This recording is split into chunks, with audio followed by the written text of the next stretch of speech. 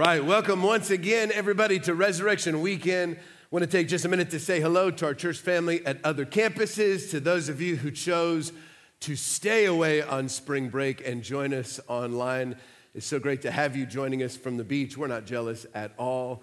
Great to have you here. And then for all those in the correctional facilities all across the state, come on, church, let's put our hands together, welcome each other one more time.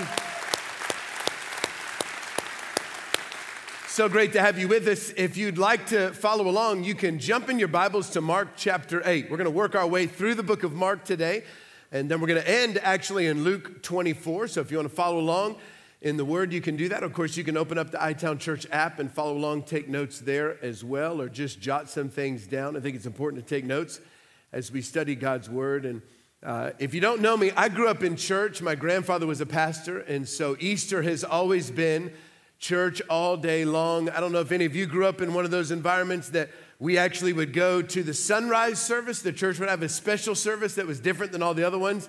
And it was literally as the sun rose to celebrate the fact that it was the moment that Jesus came to life, except for it had about the same attendance as the actual tomb. Nobody really came. It was pretty unsuccessful, but it was one of those things. You just get up early, and you put on your white pants and your jacket that you got that year that you'll never wear ever again with the sleeves that are way too long, trying to look nice. And then our church would have donuts, and I don't know where they bought them. They must have bought them on Thursday or something because they'd always be stale. I just remember that they were terrible, but I really wanted one because that was, the enticement of if you come to the early service, we'll give you a donut. And then, of course, we built our own traditions since then. Sometimes we do Easter egg hunts with the kids. We always do the resurrection eggs. They get a little Easter basket with a bunch of candy because that's what Easter's for, is getting sick on weird candy that you don't eat the rest of the year. And I remember one year my mom did an Easter egg hunt for the kids, and she put a bunch of money in the eggs, and that broke out into some kind of a weird fight. And so that definitely felt like it missed the mark for what Easter is all about. And really, as I was studying and preparing for this weekend, it really hit me. I think that we all kind of understand it. If you call yourself a follower of Christ, we all get it, that the resurrection is really significant. It's really important. But I think today we ought to pause for a minute and think about the fact, acknowledge the simple fact that if there is no resurrection, we really have nothing. If the whole thing was a lie and the disciples actually stole his body and made the whole thing up, we're the most wretched fools on planet Earth, and we really have nothing to hold on to. In fact, I want to take you for a minute to 1 Corinthians 15 before we get to the account that we'll study in Mark, because Paul actually writes about this. He talks about this thought. In chapter 15 and verse 14, it says, "If Christ has not been raised, then our preaching is useless. And so is our faith. And we apostles are all lying about God, for we have said that God raised Christ from the grave. But that can't be true if there's no resurrection of the dead. And if Christ has not been raised, then your faith is useless, and you are still guilty of your sins. In that case, all who have died believing in Christ are lost. And if our hope in Christ is only for this life, we are more to be pitied than anyone in the world." Basically, what Paul is saying, here's the dismal reality. If there is no resurrection, then our preaching is pointless. Our faith is foolish. The disciples were deceivers, that sin is actually sovereign, that death has dominion, and that we should be fearful of the future. Everything in Christianity, everything about our faith, everything about our culture, all of it crumbles if the resurrection isn't real. Which is why I'm so thankful for that very next phrase. Verse 20, he says, "But in fact." I don't know if you realize this, but there's a few really big buts in Scripture. And none of us are really thankful for a really big but, especially when it comes to Easter. I think it's some type of sick joke that for whatever reason, this particular community takes spring break right before Easter. Hey, let's all go away. Let's have no discipline and eat whatever we want for an entire week and then put on the tightest outfit of the year. Nobody was thankful for a big butt this morning, but I'm thankful for the big but in Scripture because he says, But in fact, read this with me, Christ has been raised from the dead. Come on, all of our campuses, one more time. Christ has been raised from the dead. One more time like you believe it today. Christ has been raised from the dead. Aren't you thankful for that today? That's a big but. And praise God for it. Christ has been raised from the dead, which means that our preaching is profitable. Our faith is feasible. The disciples are dependable. Sin has been subdued. Death has been defeated. And our future is fantastic because we will rule and reign with Christ. He causes us to triumph because the power that lives on the inside of us is the same power that raised Jesus from the grave. Is there anybody alive in this Baptist church this morning? That's good news. The resurrection, most significant event in human history. Now, in the book of John, which is quite a different book from the other Gospels, John has Jesus make 7 different I am statements, and it's a fascinating study. In fact, we've taught series about it in the past. Jesus says things like, I am the light of the world. I am the good shepherd. I am the way, the truth, and the life. On one of these occasions, he's speaking to Martha, and many of you probably know the story. Lazarus is the famous guy that Jesus raised to life. So Lazarus was sick when they called for Jesus' help. But Jesus didn't come when they wanted him to, and so Lazarus died. And now all of the people in the family and their relatives are all having this crisis of faith. Like, why didn't God do what we wanted? Why didn't he do what we asked? It doesn't seem right that he didn't get here when he should have. And Mary is so despondent that she doesn't even come out to meet Jesus, but Martha does. And Jesus is having this exchange with her. In John chapter 11 and verse 25, Jesus said, I am the resurrection and the life. He who believes in me will live even though he dies. And whoever lives and believes in me will never die. So he's saying to her, Martha, I am resurrection power. And I know there are situations in life that get pretty dark and pretty dismal. And I know it feels like death has overcome you. But I want you to know, if you'll just believe in me, that there's no death that's ever final. There's no situation that you walk through in this life that will have the final say, because I have the power over death. And then he asks her the same question that I believe he asks us this Easter. Do you believe this? Do you believe? Do you believe in the resurrection? Do you believe in Jesus? The title of the message this year is, What Will It Take for You to Believe? What will it take? Because I'm willing to bet there's a couple different groups of people here. There's probably those of you that we would call you a creaster. You come to church twice a year on Christmas and Easter because somebody drugged you. You love somebody that's all crazy about this Jesus nonsense, and you're not really ready to accept it all for yourself. You might be a little skeptical, just not sure where you land on the whole thing, but you love your mom, you love your grandma, whoever it is, and you just appease them. So you put on clothes you never wear, and you come to church, and it's all well and fine. Then there's others of you here today that maybe you do love the Lord, you believe in him, and yet there's a situation that you're facing.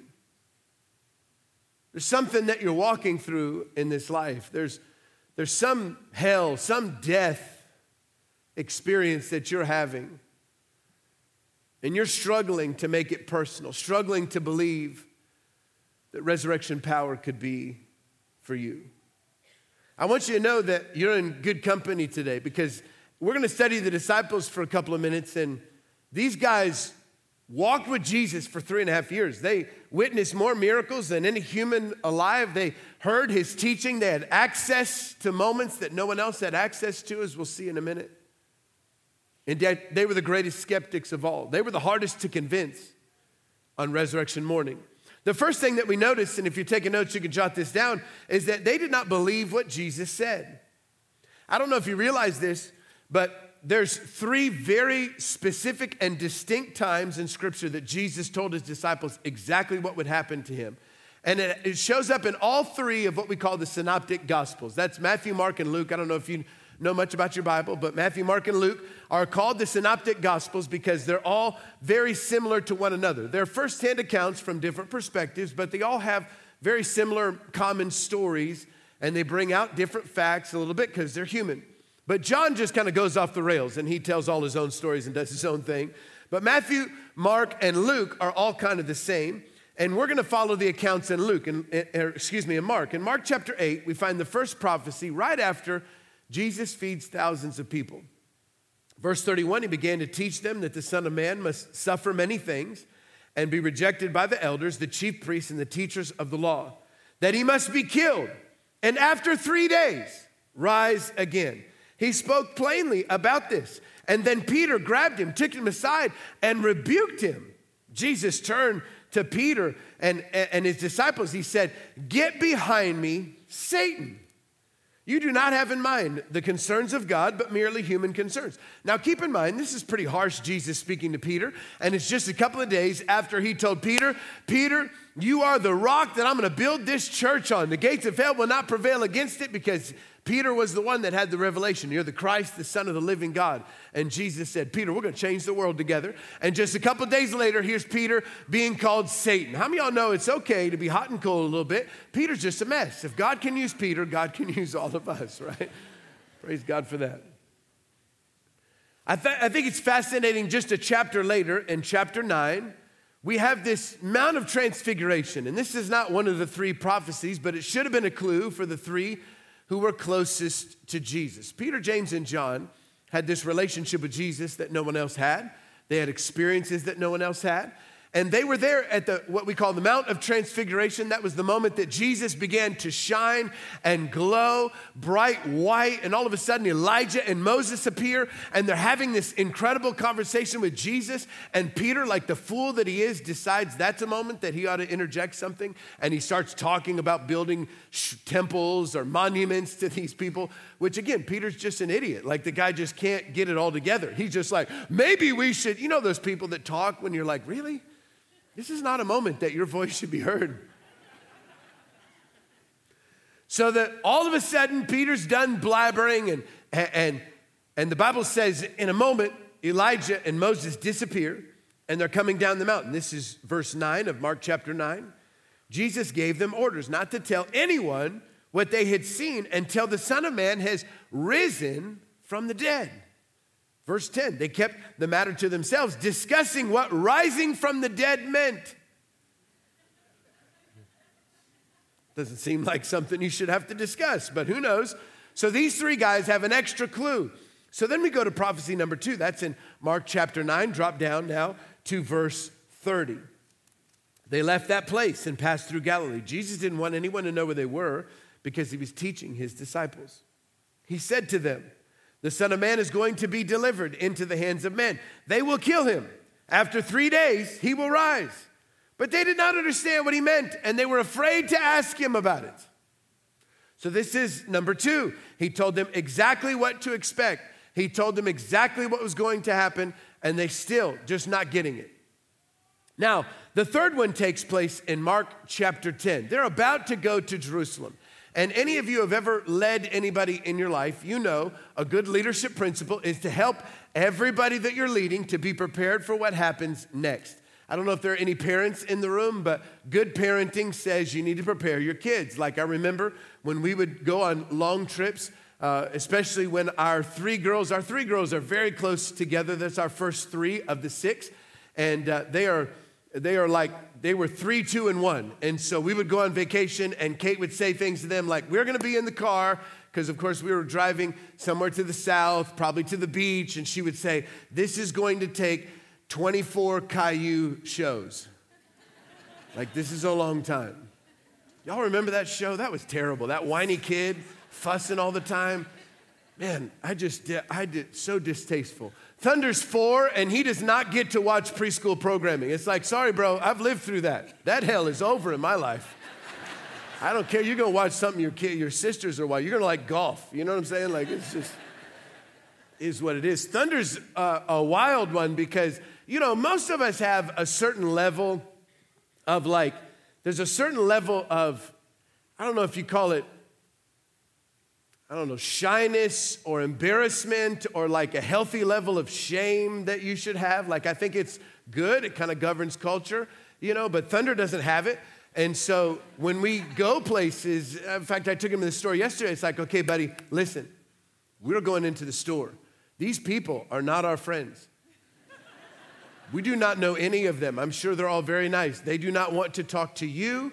We do not need to talk to them. We are just going in to buy things. This is not, you're not running for office. We're not trying to win anything here. You're just going to be quiet, okay? Okay. Because we get into the store, and I kid you not, he's like, hey, Dad, what's that guy doing? He's like standing 2 feet away. The guy's looking at him. Yeah, you. What are you doing? Why are you buying that? Why is he sitting on that tractor? I don't know, Thunder. I don't know, son. It's like this, that, we're not supposed to talk to these people. This is not, you ask somebody in the Midwest too many personal questions, they're going to be like, what, do you work for the government? What business is it yours if I'm buying a fridge? What do you care? It's my personal business. Step off, 4-year-old. So Jesus is like, look, here we're going somewhere. This is what to expect. And this is the most vivid account. And keep in mind, this is days ahead of everything that unfolds. We're going up to Jerusalem, verse 33. And the Son of Man will be delivered over to the chief priests, the teachers of the law. They will condemn him to death. They will hand him over to the Gentiles, which are the Romans. They will mock him, spit on him, flog him, and kill him. 3 days later, he will rise. 3 times, very clearly, Jesus prophesies exactly what is going to happen. But they did not believe him. When Jesus stood trial, only Peter and John were there. When Jesus hung on the cross, only John present. Resurrection morning, exactly 0 people were waiting for him to come to life. I'm going to die. 3 days later, I will rise. Said it 3 times. And according to the accounts that John gives us, maybe as many as 6 or 7. Very plainly, very clearly telling his team exactly what was going to happen. But at the end of the day, they just didn't believe what he said. I want you to know that God has sent messages to us as human beings on earth. In fact, the Bible tells us in Romans chapter 1 and verse 20 that his invisible qualities, his divine nature, his incredible power has been revealed in the beauty of nature and in the complexity of the world that we live in. You're hard-pressed to really look at all of creation and be like, yeah, I think it probably just exploded and everything just worked out perfectly. So Paul even concludes people are without excuse. I mean, it's God the Father, God the Son, God the Holy Spirit, one God in 3 expressions. And he put himself all throughout creation. And us, we are a spirit. We live in a body. We have a soul. We're 3 in 1, just like God. Water can be a solid, a liquid, and a gas. Time is past, present, and future. Space is latitude, longitude, and altitude. God had put himself in all of creation so that we would find him.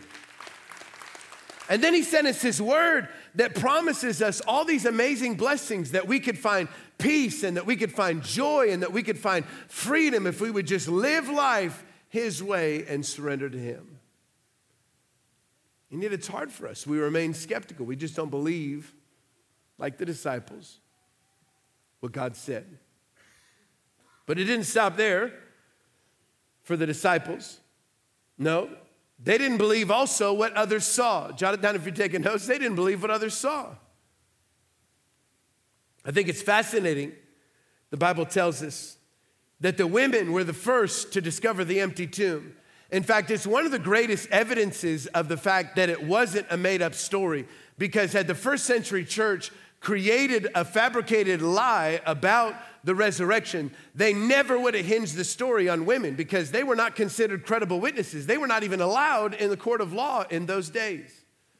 Isn't it just like God to mess up the status quo and to bring women to the tomb first. And so Mary Magdalene, she runs to tell Peter and John. And then an angel speaks to the remaining women. And then Jesus himself speaks to Mary Magdalene and then to the other women. If you jump over to Mark chapter 16 now, in verse 9, it says, when Jesus rose early on the first day of the week, he appeared first to Mary Magdalene, out of whom he had driven 7 demons.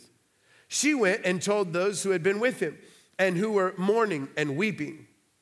When they heard that Jesus was alive and that she had seen him, they did not believe it. In fact, in Luke, you find probably the most offensive account where they just said, their words just sounded like nonsense. I listen to these women. We don't believe what they said. Well, then in verse 12 of Mark 16, afterwards, Jesus appeared in a different form to 2 of the disciples who were walking along the road in the country. If you go to Luke chapter 24, you can read the story about what we call the road to Emmaus, where Jesus comes alongside these guys and they're walking along and they can't tell that it's Jesus. And they're just all flustered about the events of the last several days. And Jesus is like, what are y'all talking about? And they're like, man, have you been living under a rock? Everybody in Jerusalem knows what's happened, that Jesus was crucified and now his body's missing and we're not really even sure what to make of it. And then Jesus walks them through all of the law and all of the prophets and all of what Moses had said and reveals himself to them. And they still don't see him. But because it's evening time, they compel him to come and stay with them. And Jesus comes and has this meal. And now as they begin to eat, Jesus took the bread and he broke it. And all of a sudden, their eyes were open and they realized that it was Jesus. And then probably the coolest thing to me that happened, Jesus then just disappeared. Wouldn't that be cool to be able to do? I'm telling you, it's going to be awesome in eternity. You just get stuck in a conversation you don't like, you can just disappear. Gone. Just amazing. And so these 2 guys are like, we've seen him. He's alive. That verse 13, they returned and they reported it to the rest. But guess what? They didn't believe them either. So here they have firsthand accounts of people who have witnessed Jesus and seen him alive, yet they didn't believe. Same thing's true for some of us. We struggle to believe that God will heal us, that God will restore our marriage or save our kids, and yet we hear stories of God doing that in other people's lives. Some of you are struggling to believe, skeptical about the existence of God, the power of resurrection, and yet you've got that grandparent that's been praying for you. You've got that classmate that talks about the Lord. You have people in your life that know and love Jesus, and yet you're like, I'm just not really sure. What will it take for you to believe? For the disciples, jot this down as we close, they only believed what they themselves experienced. They only believed what they experienced. If you go to Luke chapter 24, we're now at the end of the account of the guys from Emmaus. They have just arrived and they're rejecting what the Emmaus guys are saying. But while they're still talking about it, Jesus himself stood among them and said, peace be with you. Now this is fascinating because if you go to the account in John, he gives us this interesting detail that the door was locked because they were freaked out, hiding from the Jews. So Jesus comes through the wall and just appears, just like he had disappeared from the disciples in Emmaus. He just appears in the middle of them. It's like, y'all need to chill out for a minute. Peace. And they were astonished and frightened, verse 37, because they thought they saw a ghost. He said to them, why are you troubled and why do doubts rise in your minds? Look at my hands and my feet. It is I myself. Touch me and see.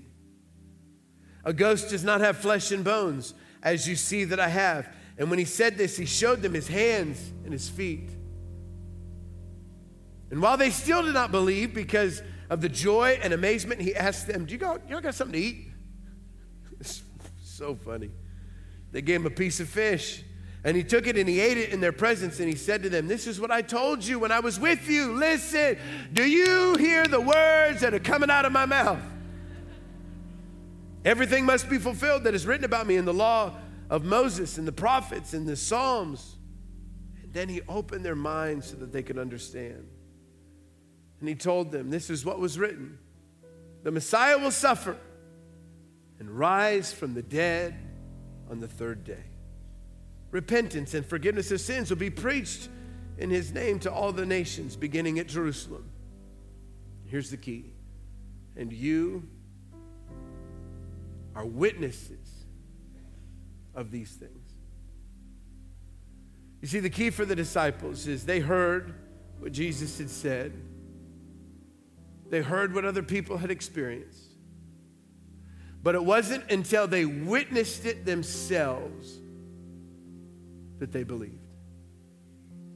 That word witness means to experience firsthand, to see for yourself. I want you to know that God has sent messages to you that you've probably heard of his love and of his grace. There's a longing on the inside of all of us to find something bigger than us. God put that there so that we would find our way to him, and yet sometimes we still struggle. God put that grandparent, that classmate, that person who knows the Lord in your life to tell you of the goodness of God, and yet maybe still you're struggling that God could do it for you or that God is even real. What I want you to hear this Easter is that God wants to bust through the locked doors of your life. And I believe this weekend he's knocking on the door of your heart because he doesn't want you just to hear what other people have said. He doesn't want you just to read the word. He wants you to experience his presence and his power for yourself. He wants you to reach out and see that the wounds are real, that his power is for today, and that he can touch your life more than you could possibly imagine. Because the resurrection is not an event that we study from thousands of years ago. Resurrection is an experience. Jesus said, I am the resurrection and the life. Do you believe? With every head bowed and every eye closed, I want to close this service praying that God would stir your faith and help you to believe. Whatever situation that you're facing, whatever hell or death you're walking through, I want to pray today that you would make this faith, make this experience personal, that what God has done for someone else, he will do for you. And if you'll open your heart to him, I promise that he will show up in your life. Some of this Easter maybe are far from God, a skeptic. There's lots of reasons why we get there. Maybe you've never known the Lord. Maybe you've had horrible experiences with religion or religious people.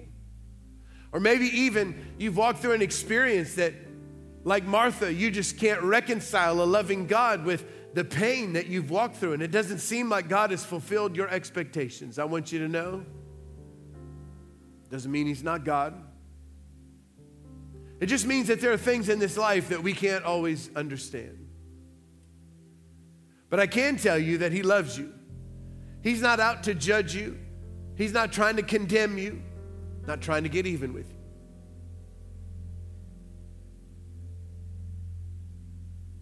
And all the significance, the satisfaction, the security that you're looking for in money and sex and drugs, power,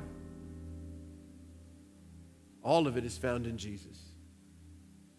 If you'll give him your life today, I promise you'll experience his love, his joy, his peace, his freedom.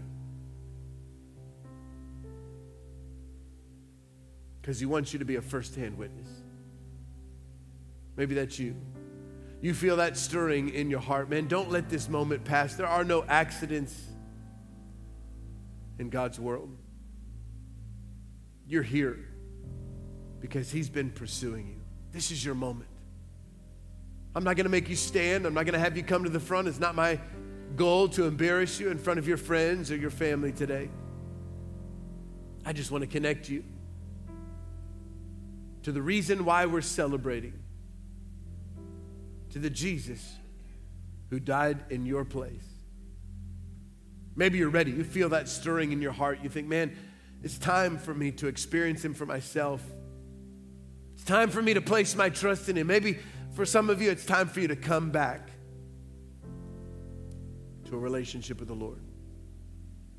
I'm just going to lead you in a simple prayer. If that's you at any of our campuses today, before we pray, just as a point of connection, crossing a line of faith in your heart, if you say, Dave, that's me, and I'm ready to pray that prayer, would you just lift your hand up high for just a moment as no one's looking around? Come on, right now, just put your hand up high. Say, count me in. Yeah. It's amazing. You can put your hands down if you haven't already. Here's what we'll do. I'm going to lead you in a simple prayer. You can pray it quietly in your heart. You just need to mean it. Just say, Lord Jesus, forgive me today. I repent of all of my sin. I believe that you died on a cross and were raised to life 3 days later. And today I make you my Lord. Take control of my life. Fill me with your Holy Spirit and help me to be a witness of your power. In Jesus' name I pray. God, I thank you for every person here.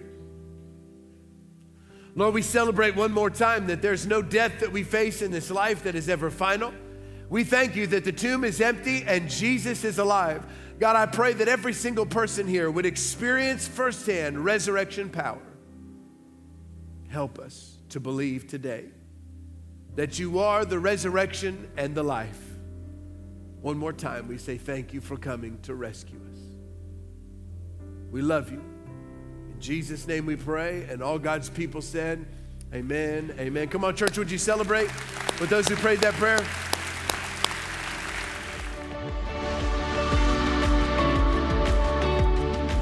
Thank you so much for joining ITOWN Church online today. We would love to have the chance to meet you and your family in person at one of our campuses. Or, of course, you can join us streaming live online this weekend.